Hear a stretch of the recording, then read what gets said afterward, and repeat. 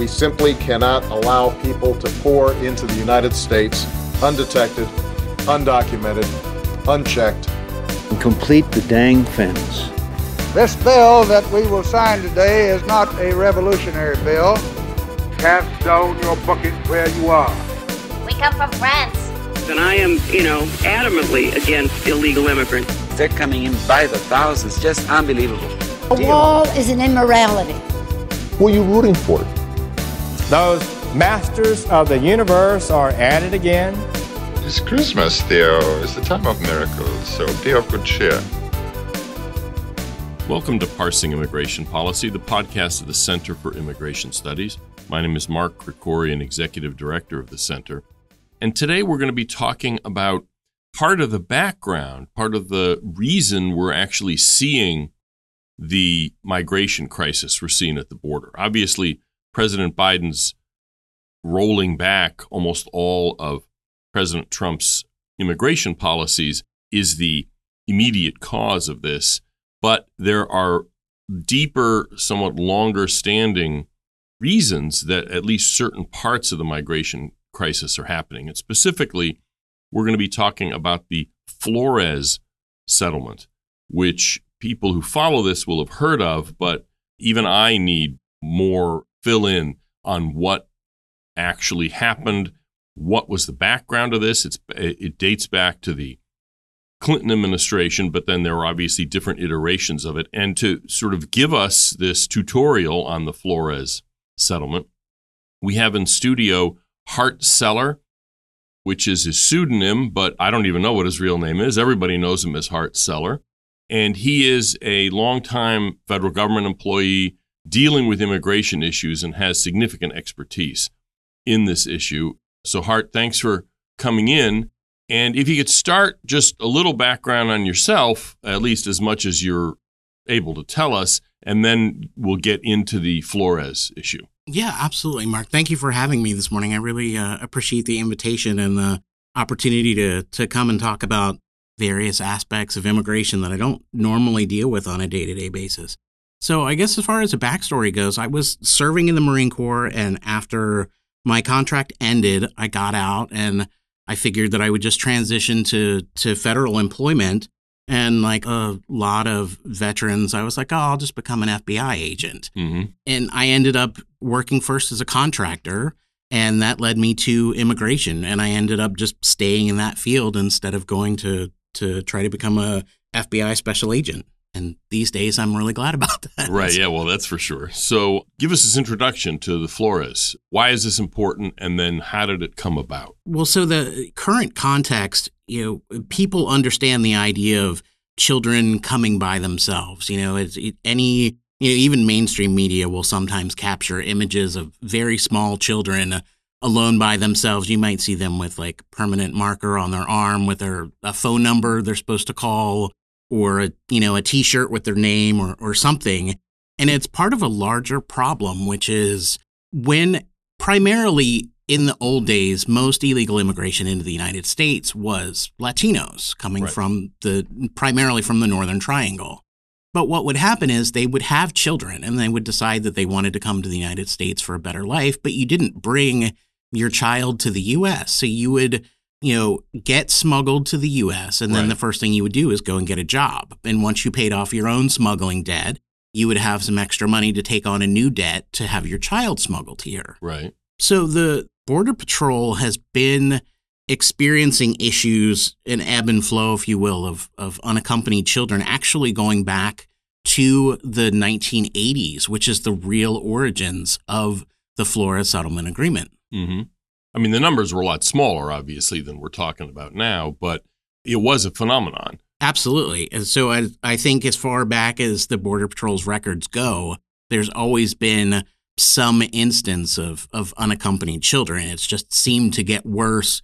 During the Obama administration, we thought it was bad, but now we long for those days as much more agreeable numbers than the ones we see now. Right. But the Flores settlement was changed or adapted. You'll get into that during the Obama administration. Absolutely. But its roots are back in the Clinton administration. Its roots actually are the Reagan administration. Okay, well, go ahead and elaborate on that. Yeah, but so to your earlier point, the Flores agreement is... Well, just before we continue, the whole point of it is that it limits the amount of time that minors can be detained. Correct. That's the point. And so just so that we may be assuming something that listeners don't know. Oh, that's the issue, is that it makes it more difficult to do immigration enforcement when you're dealing with unaccompanied, at least supposedly unaccompanied minors. So what are the roots of it that go back, as you said, to the 80s? Well, so you actually hit on a really good point, which is the agreement itself didn't actually originate with how long you could detain children. It didn't even pertain initially to the conditions under which children were, which is what people usually think of for Flores. The origins, believe it or not, are actually family separation. Okay. So during the Reagan administration, the Border Patrol had a policy that if an unaccompanied child was apprehended, having entered the U.S. illegally, the only person that could get that child out of detention was their biological parent or illegal guardian. Okay. And there were no exceptions. So if you were an illegal alien living in the United States and you had sent for your child, you would have to go present yourself at the local Border Patrol station and be subject to interrogation. And if you were not here legally, then you and your child would be put into deportation proceedings. Okay.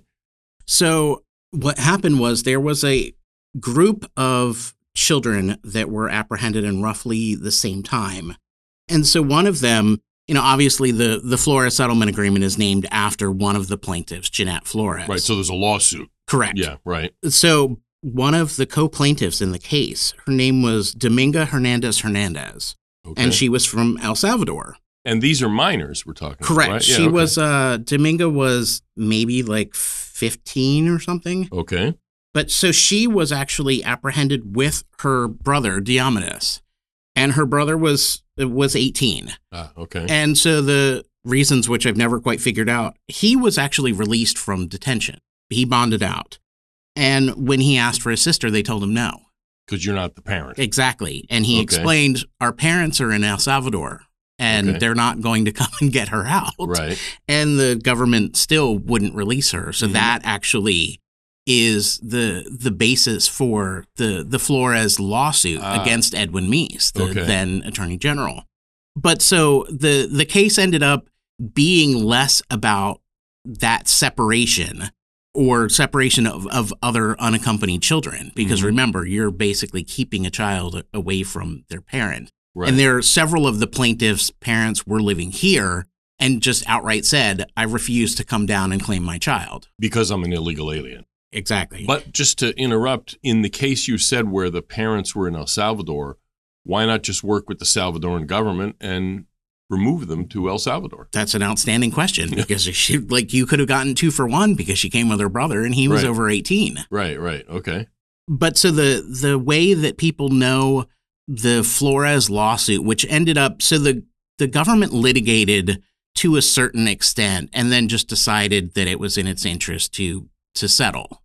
So that's what people know, is actually the government entered into a consent agreement with a group of organizations that represented these minor plaintiffs. So the lawsuit must have been going on for years. If it started during the Reagan administration and the settlement was during the Clinton administration. Exactly. We're talking a number of at least 5, 6, 7 years or something that it dragged on, right? Yeah, I want to say 1997 maybe was the first settlement portion of the settlement agreement from a 1985 case. Right, okay.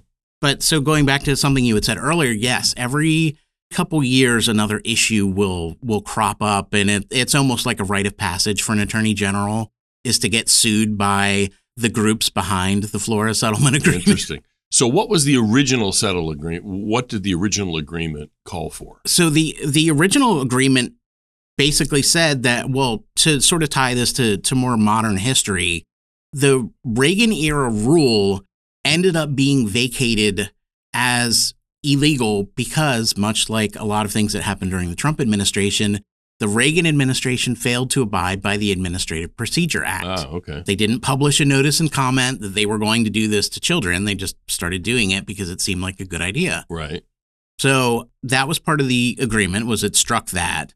But also, the children were being subjected to things like strip searches. They were treated just like smaller Regular adults. illegal aliens. Yeah, right. Okay.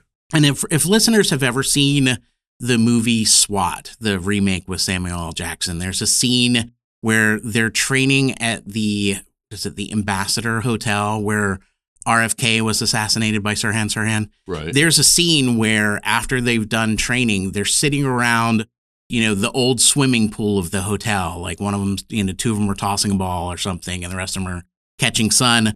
Well, the original detention centers that were privately contracted were often in places like old, rundown, sketchy motels. Okay. So several of these plaintiffs from the Flores Settlement Agreement were detained in, I believe, like Pomona or Pasadena in an old motel that had like a swimming pool full of fetid water, and they didn't receive any education or books. They just stared at each other for 24 hours a day while they were indefinitely detained because their parents either weren't here or refused to come and get them. Okay, interesting.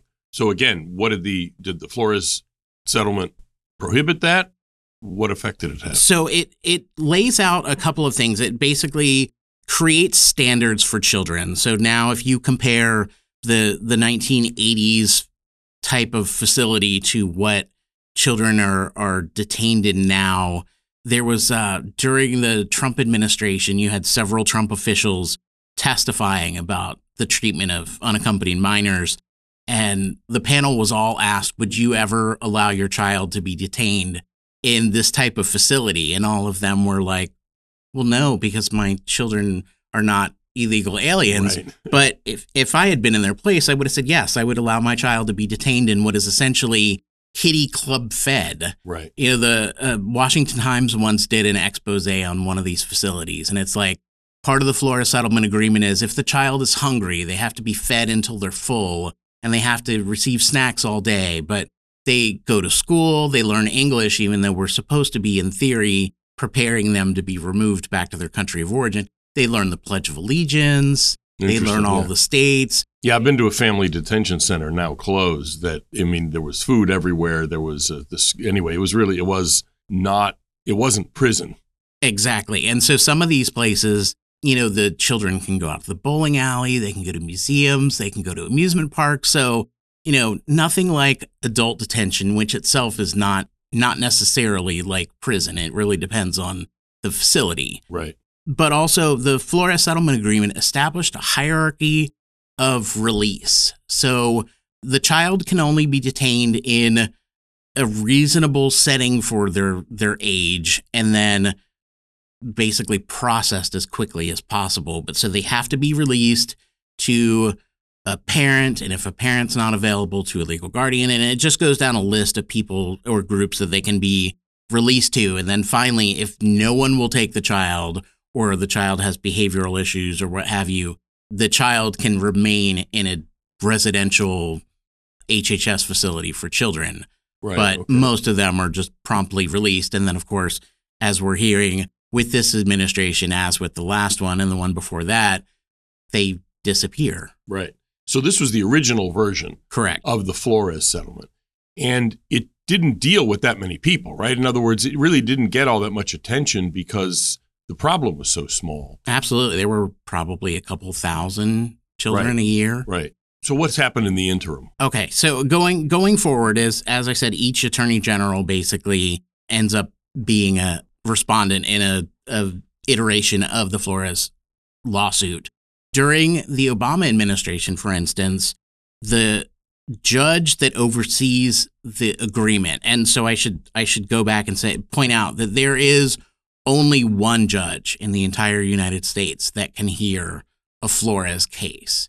Interesting. And so that current judge is a woman named Dolly G. from the Central District of California. Now, she wasn't the original judge on the 90s iteration Correct. of it, right? But so that position kind of inherits the responsibility of overseeing Flores? Absolutely. So the judge before that name was Keeler. and he ended up passing away, I believe, in 2012. Okay. And so when she took his seat, she inherited the Flores lawsuit. Okay. What did she do then? So one of the things that she did was, so we're talking about unaccompanied alien children.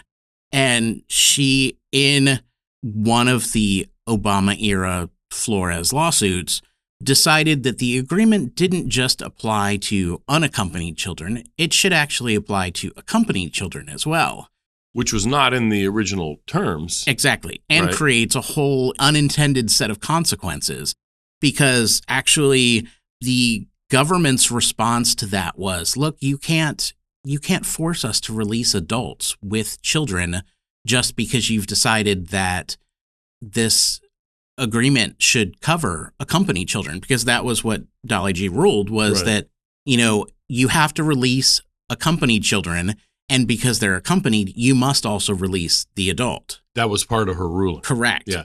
And didn't she make up the 20-day or 21-day She asked the government how long they would need to process family units, and the government, for whatever reason, arbitrarily picked 20 days. And so she said, bingo, that's your limit. Exactly. You're not allowed to keep kids longer than and that became black letter law. Unbelievable. But it was interesting because the government immediately pushed back on her ruling about releasing adults. The Obama administration, mind you. Leon Fresco, when he was an assistant attorney general, actually tried that case on behalf of the government and actually said, he's quoted in, I believe, the LA Times, saying, look, if you're going to go forward with your ruling that this will apply to accompanied children, we're going to start creating unaccompanied children by separating families.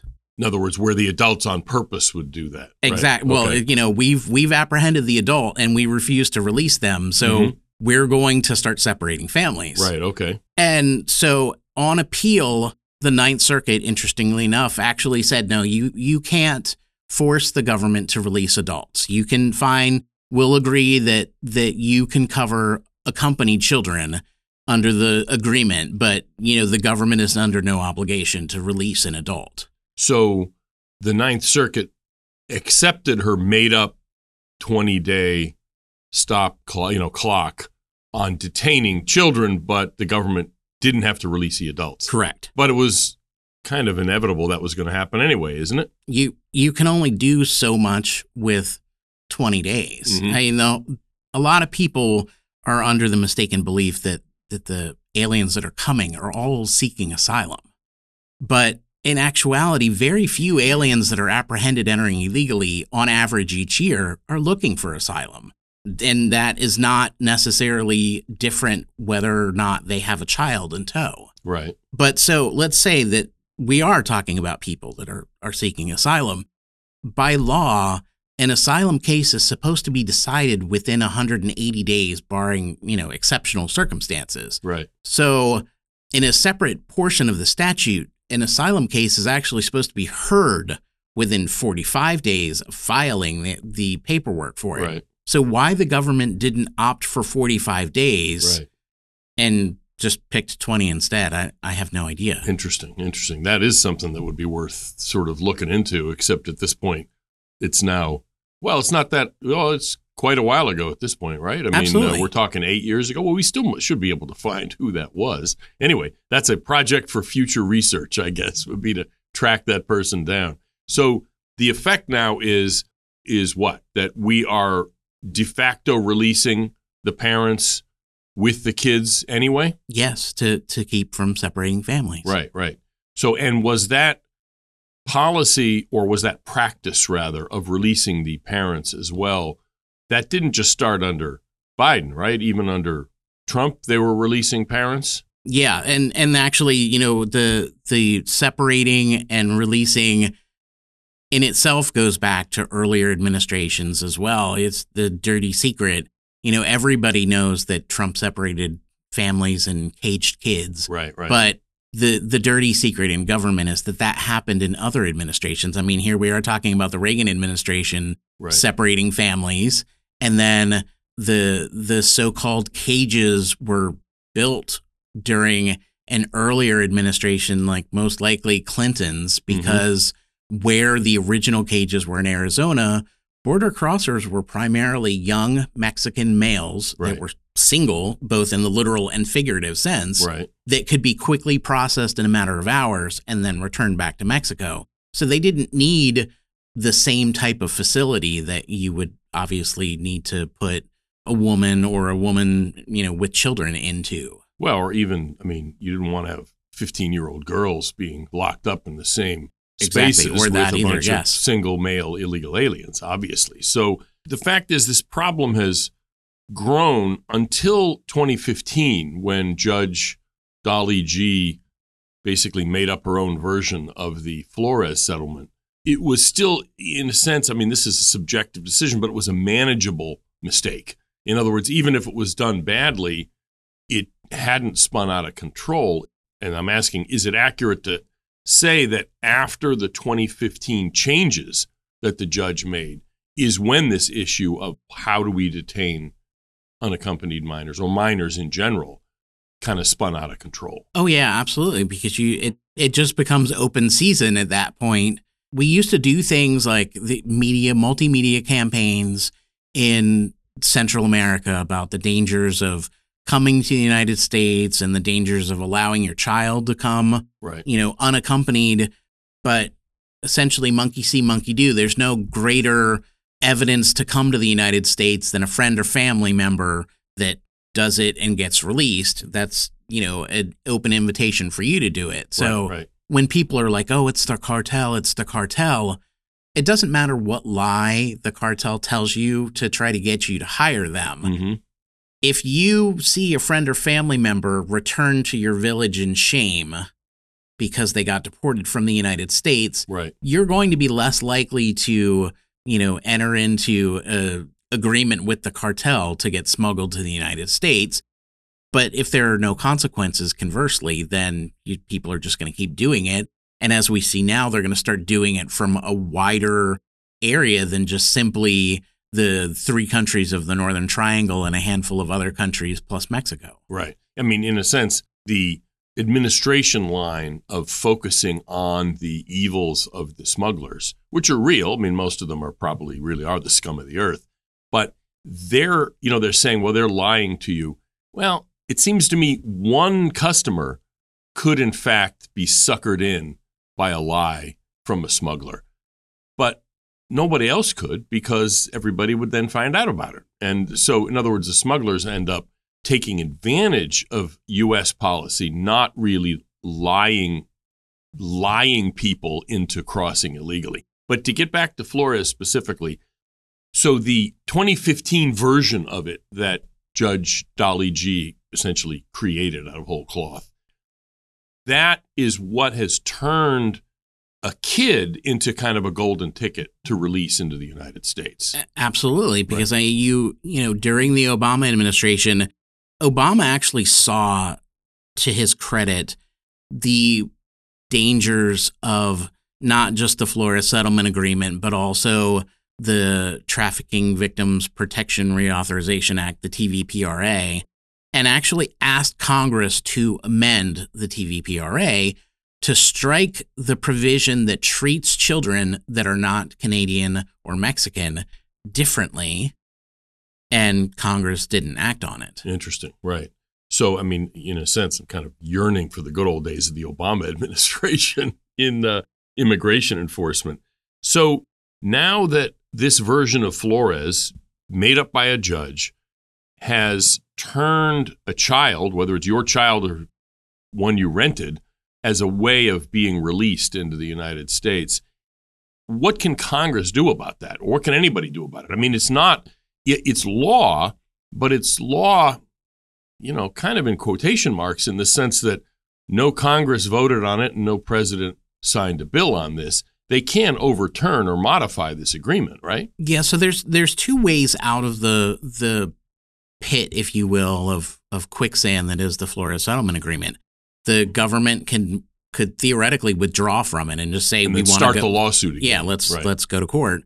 Or there is a provision, and the Trump administration actually tried to do it. There's a provision in the agreement itself about termination. For starters, there was, when we're talking about things that people don't know, is the Flores Settlement Agreement much like the Brady assault weapons ban, had a sunset period. It was supposed to sunset, but the parties representing the Flores children went back and basically found a way to wiggle it to continue on then. And so then it continued on until the government basically codifies the requirements of the settlement agreement, which the government has, in fact, since done. Okay. But also the facilities have to meet certain criteria. The detention facilities where minors are kept. Correct. They basically have to be licensed and inspected, and that's the part that the government doesn't want to do, right, because it would lose a significant amount of flexibility in how it operates those facilities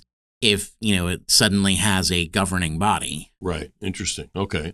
But apart from the language of the settlement, can Congress just overturn a legal settlement like this that the executive branch entered into? I know. I'm not aware of any reason that it can't. Right. And it certainly should try. I mean, what is the worst that's going to happen? Judge G says, no, you can't do it. Right. Yeah. Okay. Interesting. So was there consideration under the Trump administration of withdrawing from it and just restarting the litigation? There was talk of that, but it also did try to actually, get out of the agreement by simply abiding by it. And all that did was result in additional lawsuits again, first against Attorney General Sessions and then later against Attorney General Barr. Mm-hmm. Just at the end of the day, the groups that are representing the children don't want the children detained ever at any point for any reason, and don't seem to be bothered by the fact that the government releases them to, in some cases, not even virtual strangers, literal ones, right, and doesn't follow up with them. You have Health and Human Services saying, oh, well, once we vet a sponsor, I'm making the sarcastic air quotes, once we vet a sponsor and release the child, we have no other obligation. Right, right. And this is under the provisions of the actual law Congress passed, the TVPRA, which kind of intersects with Flores, that unaccompanied minors have to be handed over to Health and Human Services. Absolutely. Right. And the ones who aren't from Mexico anyway. So that Flores and this Trafficking Victims Act, TVPRA, kind of interact, if you will, to create this situation where not only is illegal immigration facilitated, because you bring a kid with you, it gets you out of detention and you can send a kid over individually and the kid doesn't end up getting deported, but it also creates a situation you were talking about where thousands of kids just basically get lost because nobody's able to follow up with them. Yeah, absolutely. And the whole thing is that, people talk about whether or not we have ever had mass deportations and whether or not any future Republican administration might actually do it.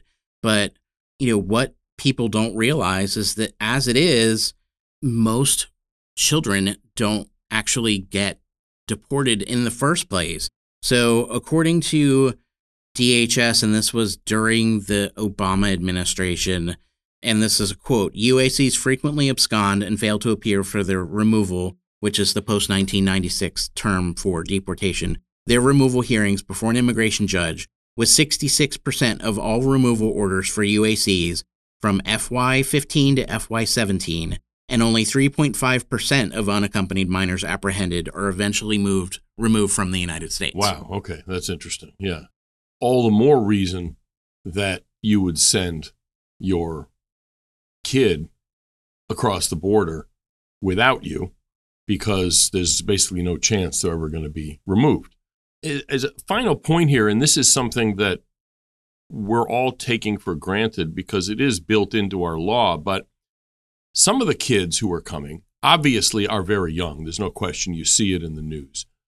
But some of them are 16, 17 years old, coming on their own. They're working age in their own countries, de facto. In other words, of course, some of them are 22 and they're just lying about being 17. But even the ones who really are 16 and 17, would it make sense in some future, more rational way of dealing with this issue to treat, say, 16 and 17-year-olds differently, even though they're minors, but they're kind of in a gray area between being actual little kids and being adults? I think so, because the whole thing is that, while the agreement covers children, which are, any child under the age of 18, we don't prosecute illegal entries against anyone under 18. Right. So, we should be able to basically create a gray area where we don't treat them the same as we're going to treat, a 5-year-old unaccompanied child, which we're seeing in really disturbingly increasing numbers. Right. But also not cutting them loose like we would an adult, which we shouldn't be doing anyway. Right. Knowing that most of them are going to fail to appear, and then very few of them are ever going to actually get deported. Right, right. So this presumably is should be one of the top priority items when Congress reassesses immigration, if it ever actually passes legislation on this. Is changes to the Flores settlement agreement part of the debate going on now, or the negotiations going on now over H.R. 2 in the Senate, the funding issue? I'm not specifically aware of any, but interestingly enough, the settlement agreement that the Biden administration has entered into with the plaintiffs from the Miss L lawsuit. Right, yeah, which we have a blog post on our site. We'll have a link in the show notes. Yeah. Is, basically makes it so the government has agreed that we won't separate families or prosecute anybody that comes with a child for an illegal entry or the illegal reentry, despite the fact that they're crimes. Right. Felonies in the latter case. Yeah, absolutely. Right. Or even in the former case, if it's more than once. Right, right. Yeah, exactly. So, I mean, this is it's kind of an interesting tactic by the anti-borders groups that they're using kids who really do need to be treated, especially at tender ages, differently, but they're using them as kind of a wedge to overturn really immigration law in general, or immigration controls in general. And that's something that I think we're going to end up having to confront head on. How do we deal with illegal immigrant kids in a humane way that doesn't subvert the whole concept of having a border? Because that's the ultimate goal of these organizations. And I think some of that is actually going to fall back to the countries of origin because, interestingly enough, during the whole Trump cages kids fiasco, what people knew vaguely was about, Obama caging kids because they saw pictures, right. There's photographic evidence. But the countries in the Northern Triangle were not outraged about the caging of their citizens until Trump did it. Right. But they were actually physically present when Obama was doing it. In other words, like their government representative, consulate officials? The consulate officials from Guatemala, El Salvador, and Honduras actually would show up in Arizona. 2 of them, I think, was every day, and one of them was like once a week Which or something. Which is appropriate because, in a sense, these are their kids. Absolutely. Right, the problem was that they just weren't taking them back. And that's the part that we need to do is, they need to come and identify which children are theirs. Right. And then the government needs to, within 20 days, if we can't figure out how to get past it, is issue papers. If a parent, hearkening back to the Reagan administration, if a parent wants their child and the parent is here, they can pick them up in their country of origin. Right, exactly, yeah. But that would require an administration not only committed to enforcing immigration law, but committed to doing a little bit of arm twisting for some of these countries and saying, look, you need to play ball with us, Guatemala, in getting your own children back. And we're happy to meet you more than halfway, but you can't just blow this issue off. Seems like our donated taxpayer money for foreign relations, we give you money, some of that money needs to cover taking back your kids. That's the future of your country is basically brain draining to the United States. Right. How are you going to make Guatemala great again if, Guatemalan children in waves are coming to the United States? Right, and staying permanently. Right, absolutely. We'll end it there. Thank you, Hart Seller, for giving us a kind of tutorial on the background of the Flores settlement agreement, which is at the center, or one of the issues at the center of the migration crisis we're dealing with now at the border. We're going to have some links in the show notes to some writing on this issue Hart, where can people follow you if they're interested in following more on either this issue or sort of generally your thinking on immigration? Yeah, so I am fairly active as a concern poster, if you will, on X, formerly known as Twitter, so they can follow me there at the @ symbol and then 8USC12. And I actually have a blog. USC 12. Okay, which is what? That is the compendium of immigration laws. Right. That's the yeah. So Title 8. Title 8, U.S. Code, and then Section 12. Okay. And then I have a blog that's called Amenables and Collaterals, which is sort of a play on types of arrests that ICE makes. Okay. And I'll have that link available on my bio online. Right. And we'll put that in the show notes as well. So, okay, thanks for coming in, Hart, and talking about this issue it's hard to sum some of these things up in sound bites, and it's even hard to get it into, news stories when you get the whole background of it, but it's essential to have some of this background to understand what's going on here. So we may have you back if this issue blows up again, or frankly, if you get appointed to some higher position of responsibility in some future administration. I would love it either way. It'd be my pleasure. Thank you. Thanks, Mark. And finally, just a couple thoughts about the negotiations going on in the Senate. For those of you who follow this, there's a supplemental funding bill the president submitted to Congress for money for Ukraine and Israel and Taiwan. And he added into it money for supposedly border security. It's basically money for extra personnel to process illegal aliens more quickly into the United States. And so since the president inserted a border-related provision to this bill for extra funding, that actually gave the Republicans an opening to say, we'll agree to this bill, but you're going to have to make some changes to policy, not just add more Border Patrol agents to wave illegal aliens into the U.S. faster, but actually change some of the policies. And the tug of war has been going on. It looks like they're not going to come to an agreement this year, basically. I mean, they're going to have to come back after New Year's and continue negotiating. And the key point, it seems to me, is this, that the president and the Democrats in Congress are okay with some of the proposals in H.R. 2, that's the House bill, the bill that the House passed, which would make a bunch of changes. They're okay with some of elements of that, which would give the president extra authorities to do a better job at enforcing the border. The reason for that is that they know the president isn't going to use those authorities because he's not using the authority he has now to actually limit illegal immigration. The stumbling block is that the Republicans insist on taking away some of the authority that he is now using, some of at least the pretenses or rationales to release illegal immigrants into the U.S., specifically the parole authority, which we've discussed earlier on this program. The center has published a good deal about the parole issue. But parole was a narrow authority to allow the president, under certain specific narrow circumstances, on a case-by-case basis, to let an inadmissible alien into the country, to let in somebody who has no right to be here, for a medical emergency, testify at a trial, that kind of thing. This president has used it on a mass basis.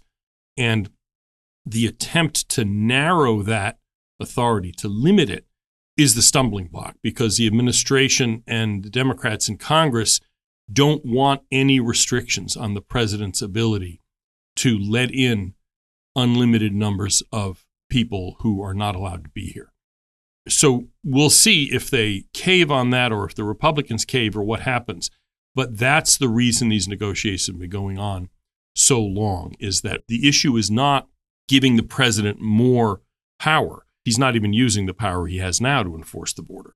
It's taking away authorities that he has and is using illegally, frankly, but he's getting away with it, to let in lots of people into the U.S. who have no right to be here. And so until they come to some kind of conclusion on that, one or the other side caves, because I'm not really sure how compromise is possible there. This tug of war is going to keep going on, and it's going to keep showing up in the news. So that's it for this episode of Parsing Immigration Policy, but also this year of Parsing Immigration Policy, because we're off next week for Christmas. Our long-suffering producer, Brian Griffith, needs a breather, and we will be back the following week, the first week of the new year, with a roundup program of, what was important in the news this year and maybe what we can expect in the coming year. So until then, Merry Christmas, Happy New Year, and hopefully 2024 will be better in the immigration sense than 2023 is. This is Mark Krikorian, Executive Director of the Center for Immigration Studies, signing off.